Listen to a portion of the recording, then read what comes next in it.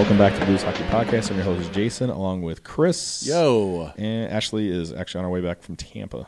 Nice. So, she should stay down there and watch some hockey. yeah, because he ain't going to watch in St. Louis. Foreshadow.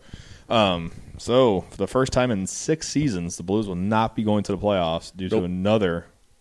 And this isn't going to be like me and you, which somebody brought this up to me last night, which I thought was hilarious. They still remember our rant from after the Chicago series from 4 years ago. Was that the one when we were up 3-1 and lost? Yes, me and you, 2-1, I think, or 2-0. We won the first 2 games. Was that the Ryan Miller year? Yes. Yeah. I remember me and you were at my house, and then we went downstairs. Let's record now, and we just like f-bombed it up. Yeah. Which this year, I think, unfortunately, we've been beaten down so much. I think we're not even at the f-bomb stage anymore. We're at this extreme disappointment stage. Yeah. I mean, even in the middle of that 7-game win streak a couple weeks ago, I never was confident that this team was going to make the playoffs. I just felt like the clock was going to run out on these guys. I always thought they would squeak in barely. I thought they would get that last one, and I was almost right. Close. You know the game that broke me, if we were going to rage, the game that broke me was Wednesday night against Chicago. Oh, yeah. That's that thing I could tell by the post and when we were texting back and forth. Yeah, that's where I broke, because I was at that game, and Duncan Keith was right in front of my seats when he shot that slapper. And you could I've never seen the team just kick Chicago's ass for 40 minutes and then come out in that third period, and you could tell that was a team playing not to lose. Yeah, and the Blues didn't really. And look back, if they had at least 2 a point, points in their last 6 games. If they had a point that 1 game, point. They would have. This one they would have lost it because of they would have lost the 4th tiebreaker apparently because they lost in regulation. They would have had to at least get a point last night against the Avalanche. I made the comment today that I said, if you really want to boil it down to what it is, the Blues missed the playoffs by 8.5 seconds. Yep, that's pretty darn close because, we'll go to a quick structure thing here. We're just going to do a generic kind of talk about things, and we're not going to go each game and break them down like we normally do. I think the best thing what people want to hear about is where's this team going? How do we feel about what's going on right now? Sure. Where's this team going? What can we do to improve the team? And maybe dream scenario versus real scenario. That's kind of what I have a breakdown right now. So, watching that game last night, by the middle of the first period, after the Avalanche scored that goal, that was near the end of the first. It was the last minute of the first. Yeah, it was like 40 seconds left. Yeah. I think right then and there I said they're going to lose this game, and that started ever since I can trace it back. When I had that feeling, because every game I thought the Blues would always be in every game. I think that's most of the season, at least. Well, half and of the especially season. You look back at that run of 7 games that they won. So many of those games were come from behind games. Yeah, and you thought like this team does have it in them. Obviously, Yep. At least some sort of. Mind you, they did play a lot of backups that game, which some people brought up. So you played out of those 7 wins, you played 5 backups. Still, the NHL goalies, in my opinion. Mind you, Berube was awful that one game when we came back, but. The game that boils it down where I think my perception of this team completely turned, where I always went towards the negative, unfortunately, was the Nashville game. Where the 3-0 lead going to the 3 and they lost 4-3. I agree. I think with there, I think that's showing that this team didn't have, at the end of the day, didn't have the what we call it, guts, balls, whatever you want to have it to sack up and get back into a game. I would say that and the Chicago loss last week are probably tied for me on the worst losses of the season. Pretty close. Remember the Edmonton game where they were blew it in the last minute and then lost in overtime. There was 5 games where I kind of look back at the schedule super quick after last night. I had to stay up late. I was watching NXT TakeOver, which was fantastic. Yes. And I was also kind of doing some research for today. There was about 5 games, which unfortunately I just earmarked them, and then I didn't really get into them. But I know one was the Nashville game, the Edmonton game, Chicago, And then you can. I even mark down. You can mark down both the Arizona games for you're never really in two of those three. I agree. So for me, I circle back to that Chicago game last week at Scottrade, because this is a Chicago team all year that's been bad. No Taves, no Crawford. Yep. You look at that game Wednesday, and I get it. I get you still have to play, but there is no reason why the Blues should have lost that game ever. And the way they played the first 40 minutes, I know it was still a 3-2 game, but they were kicking Chicago's butt up and down the ice. And if you win that game, and then you go to Chicago and handle business like they did Friday night, Saturday's a non-factor. Yep. You know what? Patrick Kane did exactly what he said he wanted to do. He wanted to keep the Blues out of the playoffs, and they did it. Yeah, he didn't, but the whole team did. So, yeah, there's a lot of the interesting stuff. Like I'm gonna try to spit out here. There's a lot wrong with the team, basically, and I've seen a lot of people rage on Doug Armstrong. I saw a lot of people rage on Mike Yeo. A lot of people rage on the players. Sure. So I think we'll try to break this down. I think it's every single one of those things. I agree. You can't point your finger at any one thing. Does Jake Allen deserve blame? Yes. Oh, yeah. Does Doug Armstrong deserve blame? Yes. Does the coach? Yes. Does the there's nobody on this roster, save for maybe Braden Schenn, that I, honest to God, don't think that you could point a finger at. Maybe Jaden Schwartz and go, you could have done more. Yeah, Tarasenko he did not hit the 40-goal mark this year. He had 32. We need to have a deeper conversation about Tarasenko. And you and I talked about this a little bit last night. I'm concerned on a deeper than hockey level. I'm concerned that there's something medically wrong with the fragility of this guy. There's also something wrong with him because he is hurt and has a very significant injury. That's what I'm talking about. So, which happened according to Yeo, at least happened last night, and according to Yeo, after the press conference last night when the Blues lost 5-2 against Avalanche, mind you, that score makes it sound worse than it actually was. It wasn't that bad, but yeah. That Tarasenko's injury, he did not come back after maybe half the first period. I think he played 4 minutes, and they said that his injury he would describe as significant, and if the Blues did win that game and get to the playoffs, he would have not been available for the series. I'm thinking it's a separated shoulder. I'm thinking some kind of injury, rotator cuff, something like that. So, if that's the case, get him in surgery as soon as possible because that's a long recovery. You look at the replay of how he hurt himself last night. Didn't look that bad. You look at the replay of how we assume got a concussion about a month ago when he missed 2 games. Neither of those incidents appear to be overly physical incidents. Mm-hmm. The one was a stick that caught him. It didn't appear to be too violent of a hit. It's just like the hit, and then the guy didn't have control of his stick and just like swung it wildly and smacked him right in the face. Right. Much. I've seen hell, last week he took a stick in the face that cut him open like he was a boxer and was fine. Yeah, maybe that's the one I'm thinking of. That. So you look at the hit that put him out for 2 games with what we can only assume was a concussion.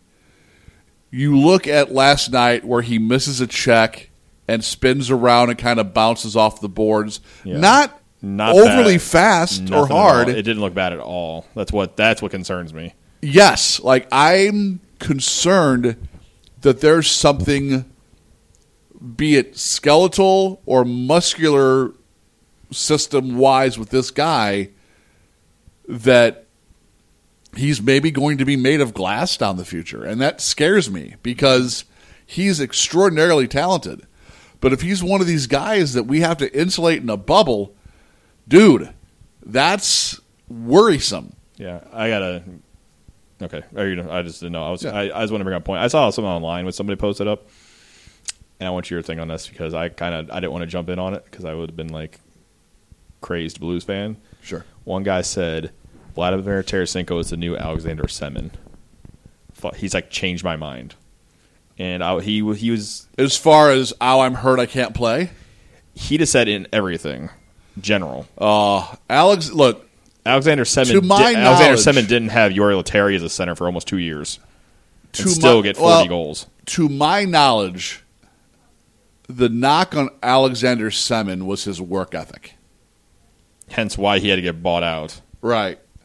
I don't think there's a person in hockey who will question Tarasenko's work ethic. Does he need to work on the defensive end of his game? Sure. I think I saw some flashes of it this year, so yeah. Agreed. And let's be honest, he ain't out there to play defense. Yeah, you're paying $7.5 million to score goals. So. Look at Ovechkin. Look at all of these highly skilled, scoring, predominantly Russian forwards. Malkin too, maybe. I don't watch anybody close enough. I know Ovechkin's been knocked with the controller off, right? Times. Coast. Brett Hull didn't exactly play defense. Wayne Gretzky didn't exactly play defense. He's not a liability on defense, but if you're wanting your guy who is your sniper to also be your top defenseman, man, this is not NHL 18 on PlayStation. Yeah, it's just not. You're not going to be able to custom make that dude. Yeah, there are guys like that, but also hard to find. Yeah, I'm fine with the way Vladimir Tarasenko is. Is he a superstar? In my opinion, yes. Some people say no. I still say he's one of the top 10 scoring guys in the NHL. Yeah, I saw somebody say he's a Phil Kessel, where he's just he is better than a Phil Kessel. He's a guy on the team who can score goals, but he's not the guy who will lead you to a cup. I'm not sure. I don't know. I don't think that you can say that about him right now because he's not surrounded with a supporting cast. Outside of his two line mates, there ain't too much else up top, and that's the problem. Yeah, it is not. You cannot lay the failure of this team at the feet of Vladimir Tarasenko. You just can't. Okay. That would be like laying everything at the feet of Brett Hull in the 80s and 90s. When they couldn't get past the second round or whatever. So you can't do it. He's one dude. All right, let's break this down into the things we kind of talked about. Let's go first. The one that everybody's been going at, Doug Armstrong. Sure. So first, the GIF that came out of the Chicago game, which did you see that? You were at the game. I was at the game. I saw it. It's accurate. Where it's right when Keith scored with 8 seconds left. Yep. And you just see Armstrong throw his arms up, rolls his eyes, gets up and walks out. Gets out and walks out of the booth. And props to the NBC guy who got a camera on Doug Armstrong for that. Everyone, if you were at that game and you didn't know this was coming, you're sense fooling yourself. You can sense it at home too. I knew it. As soon as we hit it, and I looked at the clock, and I was like, yep, we're done. And then my buddy goes, what do you mean? And I went, they're going to score. This isn't going to overtime. Which sucks. But so smart for them to have the camera on him because you knew it was coming. Yeah. So first we'll go to the roster construction. So unfortunately, Robbie Fabry's coming back from injury. Well, at the beginning of the season, I guess we're rewinding the beginning of the season. So you think he's coming back and then he gets hurt, and there was really no backup plan for that. You're hoping he would come in and score a thing. You really got nobody to replicate that on your roster. Obviously, Clem Costin came in, learned the game. It doesn't like he was ever an option. Right. So it was unfortunately he's like, well, it'll come from within. You're hoping Vladimir Sobotka would do that. Mind you, career high in goals, but that was 11 goals. Sure. And he did not replicate anything what Robbie Fabry could do. No. In my opinion. Speed and creativity wise. I would say that your only replacement for Robbie Fabry came in Braden Shen. Yeah, but unfortunately, because then I think Yuri Latero's replacement was Vladimir Sobotka, so you look at it that way, kind of. Yeah, agreed. So basically, I think you had no backup plan there. And I think that plays into what you and I said leading into the season, was that this team was thin. And any sort of injuries would really be bad. And to be accurate, the Blues lost 315 man games this year. That's a lot. Dude, it is, but not an excuse at the same time. Colorado's without Varlamov right now. Eric Johnson as well. They lost most of the season. Yeah, I mean, I'm not going to discount. They lost McKinnon for, I think, 3 or 4 weeks, too. I'm not going to discount the injuries, but everyone's always so quick to go, oh, well, look who we don't have. Man, look around the league. There's a lot of teams that don't have a lot of dudes. Mm-hmm. So the Blues started the season 21-8-2, and that was as of December 10th. If I remember correctly, we were the second team by a day only because of scheduling to get to 20 points and 20 wins. Second only to Tampa. Mind you, Tampa also fell off too, but that's a different story. But the Blues, after December 10th, went under 500, 23, 24, and 4, and they missed the postseason for the first time. Yeah. So, Doug Armstrong's got a lot to do. And now, I'm just going to run down the UFA and RFAs real quick, and then talk about potential what you do with this guys that you have, and maybe guys that you want to bring in dream scenario, bring in guys. Sure. UFAs is not that much, but there's kind of two ones that I think you have to consider bringing back for sure, and you can guess which two. Kyle Brodziak, Scotty Upshaw, Wade Megan, and Carter Hutton are all UFAs. I think you have to bring back Brodziak for sure. Brodziak got moved up to the second line center or out winger, of necessity. which is crazy. And mind you, played pretty darn good. He played great. Him and Berglund got a good thing going. I liked what Berglund did as usual. Like at the end of the season, comes on strong. 7 goals in the last 10 games. Yep. Anyway, Brodziak, I think is a definite you have to bring back, and he can anchor the fourth line and a guy who can move up and down the lineup. He's a utility dude. Scotty Upshaw, you have that in the guy you acquired, Nikita Soshnikov, in my opinion. I think this is Scotty Upshaw's right off into the sunset. Yeah, he had the lacerated kidney. I think that was the end of his time as a Blue. Wade Megan, that's fine. Bring him back for the San Antonio Rampage. Maybe I'll call up every once in a while. Agreed. Cool. Carter Hutton, depending on what you do with goaltending, I don't know. So I think you'd have to. I think it depends on the price tag. Because he's going to probably want at least double what he's making, which was 1.25. Depends on that's what he's making now. Yeah. So you're looking at paying 32-year-old $2.5 million or more. Yep. It's a lot of money. And unfortunately, his stats, even though they're back, I mean, to a degree, he played a lot of games, like over 25 games this year, but he had the best goals against and the second best save percentage in the NHL. Unfortunately, that's what you can bring to the table, and there be teams that overpay for that. Agreed. That's the thing. It's like, look at what James Reimer got from when he was from Florida. He got over $3 million. Right. And he's the backup. Right. So who knows with Carter Hutton? I think you can try to bring him back, but if you have to move on, I guess you have to move on. But I don't think Husso is not a backup. In my opinion, he should not be the backup yet. I don't know enough about the dude yet. Was on the all-rookie team. Yeah, for the AHL, which is great, and played very well. I just think I want to see him have a full season as a starter, like on an AHL team. Like He got spot duty this year due to the whole AHL club thing not really being ours. Right. So here's RFAs, which if you qualify a guy, you have to pay him. I think it's at least 10% higher of what they're making now. So like Dmitry Yaskin, he makes 1.2, so you have to pay him at least like 1.3 to 1.4 million. That's a lot for a guy with under 10 goals. Nope. Nikita Soshnikov, I didn't see enough of him. So I don't see enough of him. What's he making? Like 900,000, 700,000. So just bring him back. Fine. Oscar Sundqvist. What's he making? 700,000. He had a one-way deal this year. So we sign him. He's still under $1 million. Well, 10% higher, so 770. Yeah. Yeah. Bring him back. Yeah, 800,000. If you give him that, he could be your extra guy. Yep. So, and at the end, he started to play well. It took a while, but fine. Fourth liner. Yep, exactly. Robbie Fabry. Yes. Obviously, he will get a bridge deal because due to the injury, I'm sure they'll say our prove it deal. Like here, we'll give you. I think he has to. You have to give him a prove it deal. Yeah, because no team's going to take a chance on him. Some minor league guys here: Mackenzie McEachern, which they'll probably qualify to fill the team out in the minors. Right. Bo Bennett didn't make the team. I don't care. Yeah, don't really care. Obvious one here: Joel Edmondson. Yes, he's going to get a significant raise. I'm guessing 4 years, 16 mil. Probably. Unfortunately. Mind you, I'm not saying that's too much for him. That's probably the going rate. I'm just saying we need money to go elsewhere to get some scores. Agreed. So, Jordan Schmaltz is an interesting case here.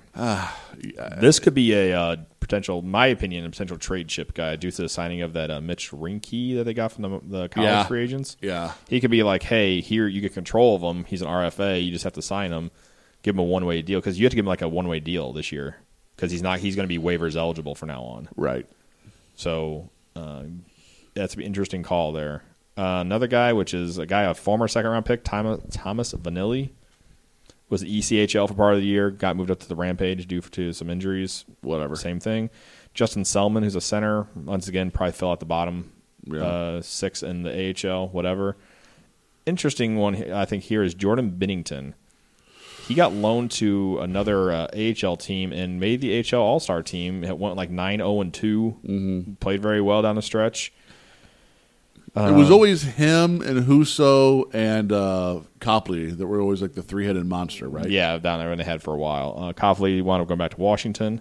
So it could be Binnington and Husso next year. Who knows what they do? Binnington's had a couple of games in St. Louis, right? I think he might have came in for a couple of minutes, but I don't think he's actually started a game. I think he kind of came in to. I think it was that whole thing gave Allen a break when Allen had a couple of goals go in, put Binnington in for 5-10 minutes, and then put Allen back in type thing. But nothing like he started a game. Got it. Last one, which is a guy who's been around forever and kind of an enigma now, Petteri Lindbaum. Hurt his shoulder at the end of the year. Yeah, man. So he signed right during training camp and then was AHL all year, hurt his shoulder. What's his money? $700,000. So the same thing as Sundqvist? Yeah. Fine. Like I said, put him in an AHL deal. He'll be down. Nobody's going to take a chance on him. The Blues have 8 draft picks this year. Which is good. They lost, obviously, who knows now, technically. Their pick this year, right now, they lay at number 16. Or excuse me, I'm going to do my math right there. Number 15. Right. So technically, the Blues... They're in the lottery. But the Blues will lose that pick to Philly because it's not top 10. If it's not top 10. So the Blues, like last year with Philly, was number 13 last year, got moved up to number 2. Right. Well, and I think that's what we have to hope for. Yeah, because honestly, if you get somebody up there, there's about 4 guys that are really, really good. And after that, there's a bunch of guys that are solid and pretty decent, but maybe not guys that would be quote-unquote game changers. Or like one of the guys is a St. Louis kid, Brady Tkachuk. You might know his dad. Familiar with the name? So I was kind of happy. Where is the pick that we get from Winnipeg? Wherever Winnipeg finishes. Oh, that's right. So unfortunately, if they finish first, let's say Winnipeg, all Minnesota, if Minnesota sweeps them or something like that, and they're out first, that's a number 16. So pick. We could have 15 and 16. Well, theoretically, at least a 16. You get the 16 pick, then that would be a huge bargaining chip in the offseason, or that's a really good player you can get. So, like I said, the Blues wind up losing. They had a lot of injuries this year, like guys like Jay Bouwmeester, Carl Gunnarsson, Scotty Upshaw, and Fabry, and then numerous times Jaden Schwartz was hurt for a while there with an ankle, foot, whatever it was. Tarasenko missed some games. So, I mean, there's a lot of things. So Doug Armstrong, he's got to figure out what to do here with these guys, and if I'm saying who he needs to bring in, because at the end of the day, we're both in agreement. He needs to bring in something here. So let's talk about Doug Armstrong and where you and I think the fault lies with Doug. I know there's people who just think that he has no idea what he's doing, and I know that there's people who think that there's so many people who think so many different things on where and why Doug Armstrong is to blame. My thought on Armstrong is this. I think Doug is trying to change this team from a big, heavy team into a fast, skilled team.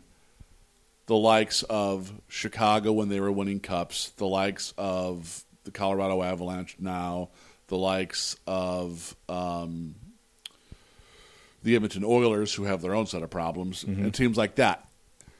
The problem is there's not a ton of those players available, because if there were, we would all have them. I think Armstrong's guilty of 2 things. The biggest being he seems to award money based on potential as opposed to results. Mm-hmm. And you look at contracts like the contract given to Sobotka, the contract given to Berglund, although we have ad nauseum talked about why we think that contract was given. Mm-hmm. And a couple of other guys who were traded for and immediately re-upped for giant contracts. Jay Bouwmeester, the likes, whatever. Mm-hmm. And some of those contracts have worked out, some of those haven't. I think that is, another big one being Paul Stastny. But say what you will, you had to pay big money for that when we did that. He was the top free agent available. And he wanted to come here. And look, there's no one, rewind the tape 4 years ago, and there's no one in the world who thought that was a bad signing. Nope. Coming off like a 60-point year. So yeah. If you want to put blame on Armstrong, I think that's where it is that he spends money in advance of the return on investment. Yeah, overvalues. Yes. hoping that giving you a big contract will make you want to earn, play for that contract you just got instead of correct. Instead of he gives it as like an incentive to play better instead of a reward for playing better. Instead of human nature would say you already have the big contract, you can lay back and do whatever. Which is how many times has that happened in hockey when in all sports, in everything. Yeah, in everything. The other thing is, say what you will about trades or transactions that Doug has made. Yes, a lot of fan favorites have left this team under his watch. We don't need to go through them all. We all know who we're talking about. Mm-hmm. Look specifically at 3 deals in the last 2 years that Armstrong has had on the table and how dynamically different this team would be if any 2 of those 3 had happened. I know 2. Specifically, 2 off the top of my head I know. Specifically, sure. The Kevin Shattenkirk trades that would have been for Taylor Hall or Jonathan Drouin, which Shattenkirk killed both, and the possible deal that would have been for Jason Spezza. Mm-hmm. If you get Taylor Hall and Jason Spezza on this team, or Jonathan Drouin and Jason Spezza on this team, because you're not going to get both Hall and Drouin because those were both separate deals. Yeah, separate deals. Yeah, this team is dynamically different. Mm-hmm. Dynamically different. You put Taylor Hall and Braden Shen and Paul Stastny as your top 3 centers. Holy bejesus! Well, Taylor Hall will probably be the wing. He'd be right wing. That's right. I'm sorry. Well, he is a wing. Like you said, think about your top 2 lines. Then it would have been just keep the one we have now: Shen, Tarasenko, and Schwartz. And then second line for now with injury was to say Steen. You put Steen at the time, Stastny, and Taylor Hall. I mean, I'll take Steen down to 3rd and put Robbie Fabry up there. Well, I said injury wise. I'm just right. Yeah, but I would agree too. You put Fabry up there, but that's a murderer's row of a top 6. That's not bad. So that's hard for teams to game plan. You who do you cover on the wing, especially Taylor Hall, who mind you is having a MVP year this year, which makes it even more frustrating. But even if he was like what he was in Edmonton, scoring at least 30 goals and 20 something assists, 30 assists. Yep. Having another 60-point guy who can fly on the wing. Yes, and I so you cannot argue that Doug Armstrong is not doing what he can to get this team better. There's just certain things that aren't going to pan out. And hindsight's always 20/20. Yeah, in hindsight, the Ryan Miller deal sucked, but it was a deal that everyone, hockey expert on down the line, thought was great. You look at this year. I get that people hated seeing Ryan Reeves go. I get it, but dude, you can't always be on the take. There's times where you have to give in order to get better. And unfortunately, on that case, you got a useful guy in Oscar Sundqvist. Only had 1 goal, but whatever. But useful to a degree. And then you flip that pick into a guy who could be your next top 6 guy, big body forward. He could be your next David Backes. Yeah. So you could really do something with him. And let's be honest. There is a chance, and I would say a better than average chance, based on how deep Vegas goes, that the Blues bring Ryan Reeves back this next year. You never know because with Thorburn, Chris Thorburn is unfortunately still there, but you could get him out of here for $900,000. That's something you could use that money for. Reeves is still effective, compared to where Chris Thorburn is. I'll take Reeves 7 slow. days out of 7 days over Chris Thorburn. And Ryan, as we talked about many times in the past, Ryan Reeves changed his game to fit the new NHL, and he is a much more productive player than Thorburn was. Yeah, Thorburn had 1 goal this year and 6 assists. A timely goal. Mind you, for that goal to get us into overtime. But it's the roster construction was at the end of the day, after we got the injuries, it was not good. But at the time, which we'll get into this part, is a lot of players underperformed. Oh yes. So it was something where Vladimir Sobotka didn't do well. A lot of other guys didn't. You could say outside of the top line, everybody underperformed. Agreed. Steen, Stastny was not good, and that could be just due to the line. Berglund turning on at the end, wound up having 17 goals this year, even at part-time duty. If you go over 82 games, the guy was over a 30-goal scorer this year. Yep. So it's hard to on that part. It's hard to, but it's interesting that guys like Jay Bouwmeester and Berglund come back, and his team. It was in December, and his team started to go down compared to ascend. Is it a coincidence? I don't know, because Jay Bouwmeester I don't think is that ineffective to the point where I think Jay Bouwmeester takes a bad rap. I really do. I don't think he's that bad. I don't think he's bad at all. I think the team finally just hit that point where they were ascending so much and over, like you said, over at the. We found out now we're over. Overrated. Overachieving, thank you, compared to what they were. And then now and that's the point it happened. I mean, now you're kind of thinking, oh, it's because of those two guys. I mean, I think it's a mix of chemistry was going a certain way, but they were thin. I mean, you guys are playing guys in the minors. You're playing, Soboka was on the first line for a while. Hell, Scotty Upshaw was on the first line for 2 or 3 games. Yep. That's something that, if you told me that in the summertime, I would have said, this team is not even going to get close to the playoffs or close to a lottery pick. Yeah. If you told me that, and this team barely missed the playoffs, so trying to not be super negative, you barely missed by a point. Right. Mind you, the problem is you had a ton of chances to. Like I kept saying, the Blues control their destiny. The Blues did, and I believe the Blues website they pimp that out like a ton. And guess what? Like you said, 2 points in the last 6 games. Like ain't gonna get it done, kids. You choked. Oh, and that's I will say this: like as much as the beginning, I think Alexander Pietrangelo was struggling with the captaincy. He came on so great. He came on, and I think part of that was, I think getting away from Jay Bouwmeester was good for him. And that's not saying Jay Bouwmeester held him back. It's just not a good pairing. It's just wound up not being a good pairing for why Jay Bouwmeester's skills are starting to deteriorate. And I think Pietrangelo, maybe call it loyalty out of just whatever, helped compensate for way Jay Bouwmeester's playing. Yeah, I can, mind you, can't confirm that. I can't maybe if I watch game tape, maybe I can see that. But it seemed like when he was not with Jay Bouwmeester, that guy was dynamic at the beginning of the year. Yeah, Bouwmeester came back, and that's when Pietrangelo kind of took a step back for a while, and people were saying how bad he was. Jay Bouwmeester gets hurt again, is gone. Alexander Pietrangelo turned it on and was playing fantastic. Top 10 defenseman in the league. Yeah. He was the number 1 star of the week a couple weeks ago. Yeah, the guy that we got to talk about that got a fat contract, and call me whatever you want. Colton Parayko was fucking awful this year. Pardon me on that one, but he was not good. Bad. And I'm not talking offensive numbers. He was bad defensively. Yeah. I don't give a crap if that guy has 5 goals or 50 goals. That defensive play that you could see near the end down the stretch was not these good. Last 10, 15 games. So was he hurt or what was going on, man? He was not good. No, and where I thought I was like that first goal last night was 100% on Parayko. And then the other thing was happening too. Like the failed clear. Like how many times I saw failed clears by him this year? Dude, it was crazy. There were so many games that I went to this year, and keep in mind, out of my 12-game plan, I went 11-1. The only game I lost was the Chicago game last week. There were so many bad turnovers in our own end that.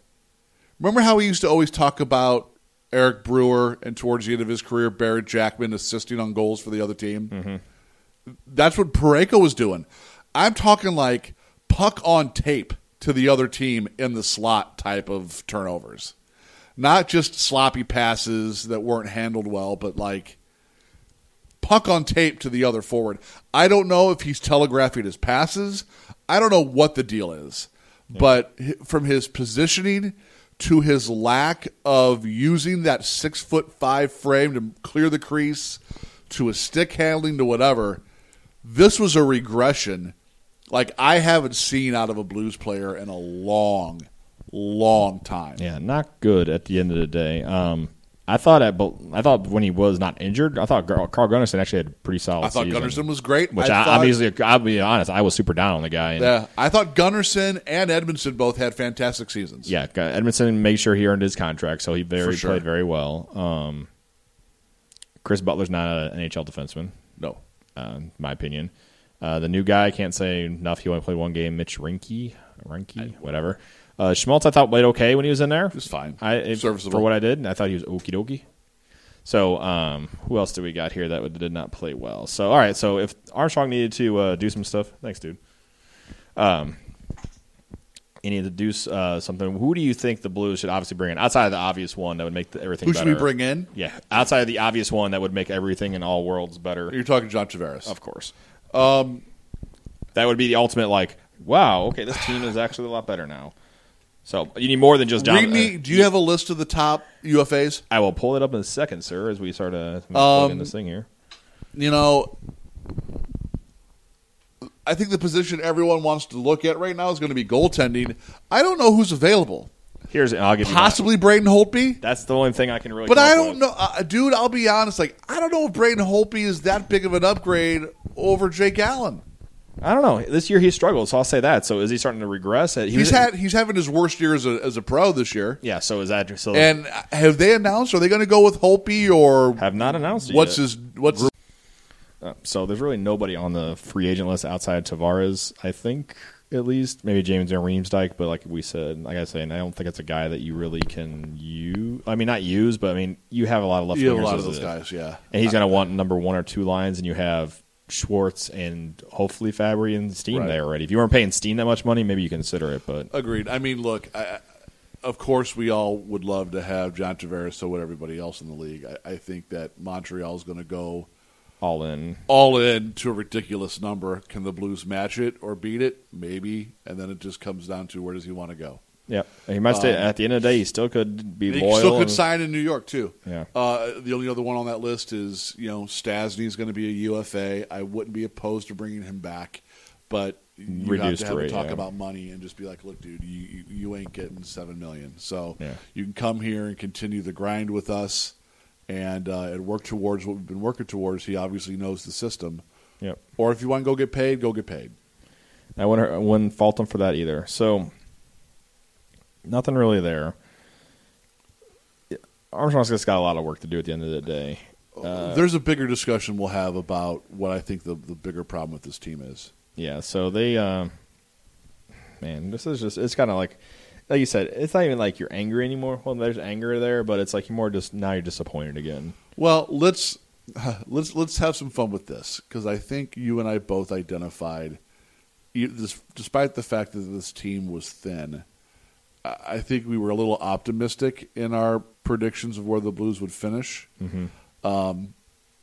But this was a really weird year, especially within the division, because teams that you thought would do great did not. Yeah. And teams that you thought were still a few years away from competing far exceeded. If you had in the preseason told me, hey, Chicago, St. Louis, and Dallas, none of those teams are making the playoffs, I would have laughed at you. Yep. And Chicago finally, like we've been saying for the last couple of years, we're waiting from in our predictions, we even said, both of us, when I went back and listened to them, we both said, like, we picked Chicago third, but it's like, man, when is it going to be the year that they finally crap the bed? Yeah. And this was the year that they completely finished last. So Crawford was gone for the majority. Yeah, but vertigo or whatever is wrong with them. That might be a career ender. You never know. And then they also have the guys with really bad contracts. Like, you thought the Blues had bad contracts. They have Brent Seabrook making like over $6 million for the next 6 years. So with a no movement clause. And Duncan Keith's contract ain't that much worse. Well, he's halfway. He's like around $4 million, but he's like for like 5 more years or something like that. But 2 goals. 2 goals. 2. Yep. And he just scored them recently, too, and one, unfortunately, against us. Yep. But we also said the Jets would know what they would do, and then they finally ascended. So they did that, which is nice, which is good for them. Colorado far exceeded expectations. Yeah, I think we had Colorado last on both of ours. We didn't have the Jets. We had Jets second to last. Minnesota, about the same where we thought they finished, so close to it. Such a slightly quiet, above. Like quietly just, they're a average team. Which is funny with them. Like Eric Stahl is leading that team with like over 70 points right now, which is funny how he said he did an article in the Players Tribune maybe a month ago. Basically said when he's a free agent, he didn't know what his really value is, and he had 2 teams that came at him hard, and he kind of made him feel better as a player, one being the St. Louis Blues, one being Minnesota Wild. And he decided to go to – he didn't say – I can't remember why he wanted to go to the Wild, but he said St. Louis was very aggressive and wanted to bring me in and was very basically talked to him and said, like, oh, it makes him feel wanted and he could do big things with us. So who knows how the Blues would have had if they had Stastny and Eric Stahl after the thing. Yeah. I mean, look, in Minnesota finished 4 points ahead of St. Louis? 4 or 5 points? They're at 100 within points. Striking distance. So we finished 94, and they finished 100, so 6 points. 3 games. Yeah. That's the difference between that's the difference between third place and out of the playoffs. And how many times did the Blues blow games? We had like 4? We said 4 or 5 games that we could pin you. If you got like 1 or 2 points out of all those games, there's 4 or 5. Say if you tied all those games, or say you win in one of those or tie one or whatever, 3 or 4 points, you're right there. Yeah. So, Minnesota, an average, a slightly above average team that just quietly goes about getting it done. It's interesting, man. I truly think that not only in the Central right now, but in the West in general, it's Nashville and everybody else. Yep. So, and I know it's like one of those things where I don't want anybody else to win their first cup before us. So that's why I'm like, I want Winnipeg. More Winnipeg just because they've been around. Winnipeg's been around. Right. I know they're a new team, but they're not a new team. And I like Winnipeg's fans a lot better, too. Yes. So the Nashville fans are... the only team that I think would... Like, Nashville would suck. It would, because it's especially to be another team in the Central. Mm-hmm. That would put it at just us and Winnipeg. Yeah. I guess technically Minnesota. Yeah. Not having a cup. God help me if the Vegas Golden Knights win the Stanley Cup. Jesus. Yeah. If a team in its first year wins the cup, I might jump off a bridge. It's what they've done there and how guys have maybe overachieved or come into their own all at once. It's a great story. It's a great story. I mean, it could be the best thing that would happen for hockey if Vegas wins. Yeah. But as a Blues fan, it would crush my as fans soul. of any fans that are around, like look at Toronto fans and fans like that, fans who haven't had a cup in how many years? Shut up, Toronto. You have cups. Not for a long time, though. I don't care. I know that technically 50 years. I know that technically they're the longest drought in the NHL because they're an older team than us, but you still have cups. That's true. But, so let's see what else we got. Let's just do a quick playoff matchup. Yep. I want to make one remark in closing on what I think the bigger problem is with the Blues. And I think that you've heard this expressed now by multiple free agents who have come into this team and some who have left, some who are still there, there is a deep psychological problem that permeates this team. And it seems to permeate it regardless of who's there and who's not. The St. Louis Blues cannot handle success, and the St. Louis Blues cannot handle long periods of adversity. They seem to be a team that, if they're not just average, doesn't play well. It's a team who, and I don't know if it's because they put too much pressure on themselves because they haven't won a cup. I don't know what it is, but there is for sure a culture psychological problem with this franchise. And I think it goes deeper than just the locker room. I think I don't want to say ownership down, because I think Stillman's doing everything he can. He's spending money, man. He's spending money. They're doing everything they can. Upgrading the arena, doing everything he can, which, mind you, the second upgrade looks fantastic. Yes. I think everyone who has their hand in the day-to-day operations of this team, so I'll say from Doug Armstrong on down,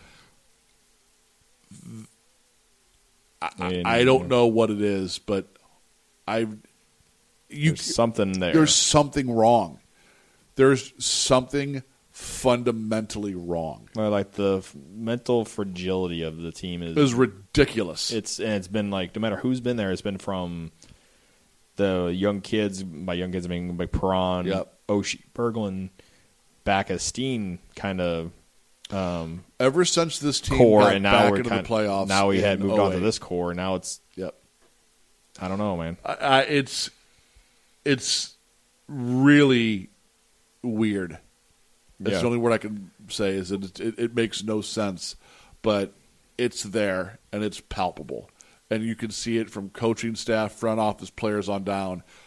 The atmosphere, how many coaches that we've had, and it's a crazy thing too. The atmosphere in that arena during the last home game went from God, we're terrible, to oh my God, we're going to win this game, we're making the playoffs, things are great, to oh my God, we can't lose this game. You could see it on the ice in the third period.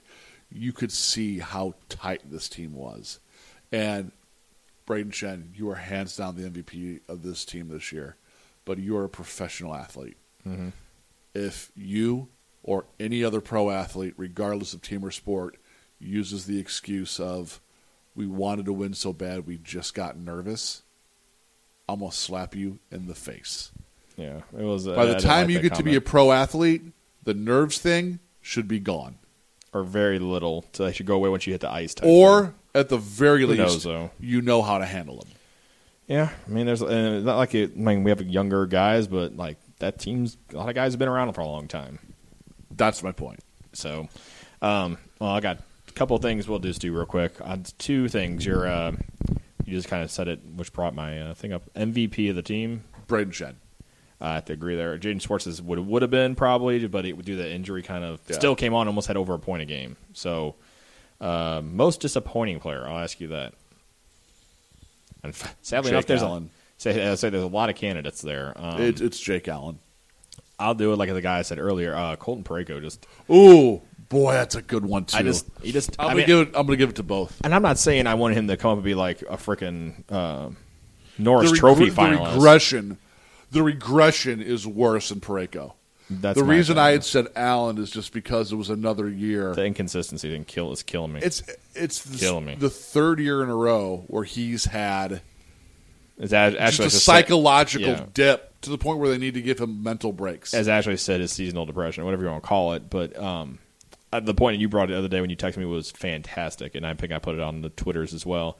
If your goalie needs a mental break to get ready at game 81, especially against a team that just embarrassed him, when you're pushing for the playoffs, you're not a number one goalie. You got something there. Like, go see a sports psychologist. I know Marc-Andre Fleury did that years ago when he had in the playoffs. Remember in the one playoffs a couple years ago where he could not save a puck, and then in the offseason he went and saw a sports psychologist who helped him get his game right. It's a pretty solid goal. Look what he's doing in Vegas. Yeah, I agree. So I mean, maybe that's what it takes. I know we got a lot of other things to do. The last thing on Allen is people say that Allen hasn't been the same since Brodeur was working with him on a daily basis. If I'm Martin Brodeur or whoever's in charge of it, look, man, I know that it may not be your job anymore. You're still in the organization. I think you need to step in. If it takes you working with Jake Allen on a daily basis to get Jake Allen to reach his potential, you better get your ass down to practice and start working with him if again. He's going to be your guy going forward at over a $4 million contract. Not a non-movable contract, because, hell, if you can get rid of Yoel Laterra's contract, you can get rid of that contract. There's many teams, I'm not saying they're going to, but there are many teams right now that would gladly take on Jake Allen in that contract. Islanders, Carolina possibly. Vancouver. Vancouver needs a goalie. Yeah, a lot of guys. So it's out. There's many places. So who knows from there? Hell, even Arizona, you never know, could take on just to have they heat the cap. They have two big guys down there. Who knows? Got that. So we'll do, unfortunately, the playoffs are not set by the time we're recording. We're recording the day after the Blues loss is the 8th. So some are not set. So we'll do the ones that are set for sure. I'll start in the East. Unfortunately, gosh, this is... All the matchups are set. We just don't know when they're going to start. Yeah. Yeah, if Tampa Bay wins the Atlantic, so that's the thing is they're kind of basing it off of. And I think it's more of if... Yeah, so... We're just going to go with the ones we know. The West is set. Either way you put it. We'll just do the West then just to get it because unfortunately it isn't set. The one where we would have played would have been Nashville versus Colorado. The Central 1 seed against the wild card number 2. Nashville in 5. I just see them rolling. Sorry. Bernier, I think he might steal them a game, but I think overall it's not going to happen. Winnipeg versus Minnesota is an interesting one, I think. Winnipeg 6. I would say Winnipeg in 7. I think it's a lot closer than you think. I think Minnesota is one that, like you said, very sneaky, under the radar team. Yep. Especially if Dubnyk plays like he did a couple years ago. And let's see, the big one, which I think this is the my upset pick for the first year round. It's the Vegas Golden Knights versus the Los Angeles Kings. I'm calling the Kings in 6. The Kings are hot right now. Vegas is not. Vegas has been very iffy the last month or so. Very win a couple, lose a couple. I just think a bigger team like the Kings compared to the Golden Knights outside of Ryan Reeves are a pretty small but fast team, as the Blues saw the other night. Purely based on goaltending, I'm going to go Vegas. Yeah, because Quick has been okay this year, but Fleury, when he's been healthy, he's been really good. But then Malcolm Subban, who came out of nowhere. I remember questioning that move when they got rid of Calvin Pickard, who I thought was going to be their backup, and they got Subban. I'm like, man, that's a dumb move because Subban really hasn't panned out, and he's been pretty darn good. Yeah. The other one, which is a battle of the West Coast teams, the Anaheim Ducks versus the San Jose Sharks. So the Ducks have the home ice. I'll take Sharks. Which is crazy because the Ducks came out of nowhere the last couple of weeks and just have not lost. They win. I think outside of the game they lost to the Blues. Yeah, they went 8-1-2. Yeah. That was the only one they did. So they were just 8-1-1 something like that. They went. They were just. I'm going to call Sharks, and I say that goes 7. Sharks, they're both good teams, man. I can see, and Ducks, mind you, lost Gibson was day to day. Yeah, Cam Fowler got hurt, so that could play. So Ducks are rolling with Ryan Miller. He had a Ryan Miller, actually, not a Ryan Miller shutout, a real shutout, a real shutout the other night. So we had 3-0. I saw the other night. So for right now, they might have to roll with him possibly for game 1. I haven't seen any updates, but because Gibson was day to day because he had a collision on net, so he could be a concussion thing. So if it's Ryan Miller. It might be leaning towards the Sharks as well. Yeah, I will go with the Ducks in 7 due to not knowing about injury situations. Got it. There's a lot of other, depending on what happens in the East. I think the one that's set for sure is the Capitals versus the Blue Jackets, and the Tampa Bay Lightning versus Toronto Maple Leafs. Those two are set. Their wild cards are kind of flipped around. So you're going to call me nuts. Go for it. Tampa Bay versus Toronto. That one is a coin flip for me. Tampa Bay has not Vasilevsky, as my fantasy team knows, played like dog shit the last month or so, and he hasn't done well. And they slid out of that top spot because Boston overtook it after all that. So they have a chance to win it, mind you. They still do, but it depends on this last game of the year where Boston's playing. If Boston loses, Tampa Bay gets it. They win, Boston gets it. So that could affect the playoff matchup. If Boston wins, they play Toronto, right? Boston wins, they play Toronto. Boston wins, they play the New Jersey Devils. Boston loses, they play the Toronto Maple Leafs. Big change there. Yeah. I will say Toronto. Yeah, it's a tough one. It's a coin flip for me, too. I'm going to say Tampa Bay in 7, and then Capitals versus the Blue Jackets. I'm going to take Columbus. I know I'm crazy. No, they played well, man. It's and no offense, man. And the Capitals, like we talked about earlier, they don't know what they're wrong with Grubauer or Holtby. Yeah, I just have a feeling Columbus is gonna beat them. And then Pittsburgh and Philly, that's actually set as well. Sorry. Pittsburgh. Yeah, I say Pittsburgh in 6. So you want to hear something that's gonna make you sad? Huh? So the Blues traded, Ian Cole. Yeah. Jori Lehtera. Yeah. I know they're all in the playoffs. And they're all in the playoffs. And Braden Shenn's not, which is you never would have said at the beginning of the year. Yeah. Backus, Oshie, Cole, Perron, Elliott, yeah. Jori Lehtera. I'm missing the one. Cole. I'm missing one more. You said Ryan Reeves too. Ryan Reeves.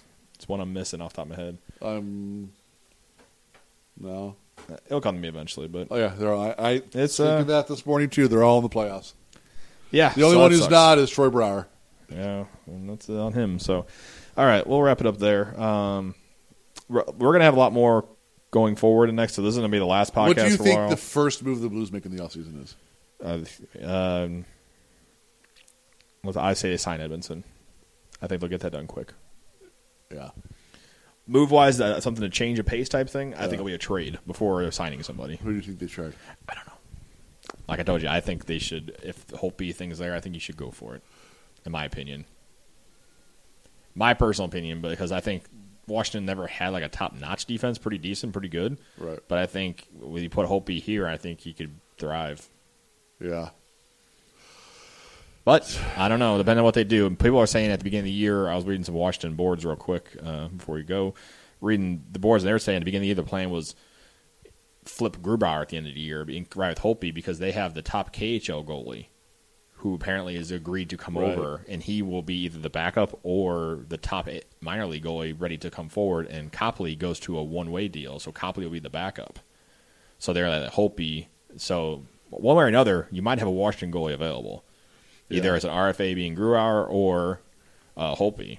Yeah. So my thing is, people are saying arguments both ways. My thing is, if you need cap space because you need to bring Karlsson because you don't have much of a defense outside of Karlsson, Brooks Orpik is hella old, and Matt Niskanen is getting up there too. Brooks Orpik is hella old and hella overpaid. Correct. So I think Holtby would be the one where you maybe pull a three-way trade where NHL. Everyone likes pulling a good three-way. Yeah, you beat me to it. I was ready to say something like phrasing, but something like Holtby goes to Blues. some other stuff goes to the Capitals, and Allen goes to like Vancouver, New York, wherever. Yeah. So here's another question. Last one. Last one. Alain Vigneault's on the market. Yeah, I saw. So we also got WrestleMania. Let's get going too. So is Dan Bylsma. So is a few others. Obviously, Quenneville's re-up. That's not going to happen. Chicago's keeping him. But with someone like Alain Vigneault on the market, and you have to think there's going to be a couple more changes. This is the first year in a long time there wasn't an in-season coaching change. First time in 8 years. I heard on NHL radio the other day. Yeah. Do you consider Alain Vigneault a upgrade over Mike Yeo? Yes. And do you consider him the type of coach that this team needs? It's more offensive-minded, that's for sure.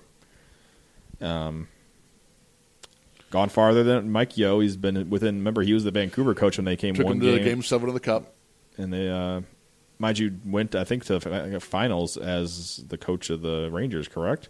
Was he there when they went to the finals against the Kings? I want to say it was his first or second year, I thought. Okay, so he's been to the Cup finals twice. At least. I know they won't, but you have to consider it. I would, if it was me, I am playing Doug Armstrong right now, I'd honestly be like, Mike Yeo, be like, what happened? Like, honestly, Armstrong knows what's going on during the year and stuff, but I'm looking at this at face value right now and be like, my roster management's best, but at the same time, when we had 6 games left where you needed the win and you only got 2 points. Yeah. Mind you, you can say injuries or whatever, but obviously, what happened in that Chicago game? What happened on this game? Like how many times? Like I don't think something's wrong there, in my opinion. Like, is it a player thing? Is it the coach thing? A little bit of both. You got to figure out where to go. And I think, my personal opinion, I said there's 2 guys out there I would trade trade coaches out for, and it was Quenneville and Trotz. Because if Washington somehow doesn't do well again, which you just predicted them to go out in the first, Barry Trotz is very appealing to me. Yeah. As a guy that's well respected and can come in and put a system in where it's defensive minded, and mind you, look what he has for offensive weapons in Washington. Agreed. But if the Blues come here and he's to be a coach that if you set for a guy, let's say like John Tavares, if you come here and say face value, Mike Yeo, Barry Trotz, who is more well respected. Oh, I agreed. You know what I'm saying? So that could be something too. Who knows? But if it was me, I would do it probably. Agreed. I think you're going to see the biggest... And that's not saying me hating Mike Yeo. I think there's something wrong with the power play. The Blues had the worst. Yep. The Blues had the worst power play, average, a goal for 15%. That is the worst in St. Louis Blues history. Yeah. History. Yeah. 51 years, and you bottomed out.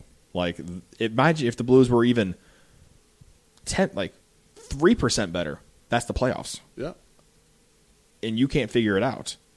He's Yeo historically. It's ridiculously bad. Yeo historically has not had good. He's never had anything above 24. He had one with the Blues when he took over last year, and they were 16. That's because he took over halfway through. Yeah. My opinion, I think if Vigneault was there, I think you have to look into it, man. Former St. Louis Blue, too, believe it or not. Yeah. Alain Vigneault. Who knows? I don't think they will, but I think you have to look into it. And that's not me blaming Yeo for everything. I think you just have to change things up. I think all positions are up for evaluation. Yep. And I think that you potentially could see the biggest change in this team since the year when Stillman came out and said changes are coming, and that's when you saw Oshie get shipped out and everything else. Yep. I think you're going to see changes happen. Yep. Something's going to go. So we'll definitely wrap it up there because we got to get WrestleMania going. Yep. So if you need a hold of us on Twitter, at Blues Hockey NHL, Chris is at Hossapalooza. Ashley's at Ashley Rains. If you get a hold of us on Facebook, Blues Hockey Podcast, email blueshockeypodcast@gmail, and most importantly, our website, blueshockeypodcast.net. That's .net, not .com. Yes. So we're going to do some more here, like we said before. Yep. I think I might have said this before the recording. You might notice a little thing in the middle where the recording got messed up. We don't know what happened, so whatever. We roll with it. We're going to get some people on here, talk about the season end wrapping up, and see where the Blues go from here. You got me and Chris's so far. I'm going to try to do some more. We'll do our annual draft, NHL draft thing, and then we'll do a little free agency, and then we usually take the summer off like we always do. And then we'll be back in August. And gun to your head, who wins the cup? Boston. I hate you. You have any idea how? I know how crazy my life will be if Boston wins. They look good. What I'm going to have to deal with if Boston wins? Bryson Isgal or something else? Oh yeah, that's right. Sorry, I know. Sorry, it just like skipped me real quick. I always had that one vision in my head, so I know it is what it is.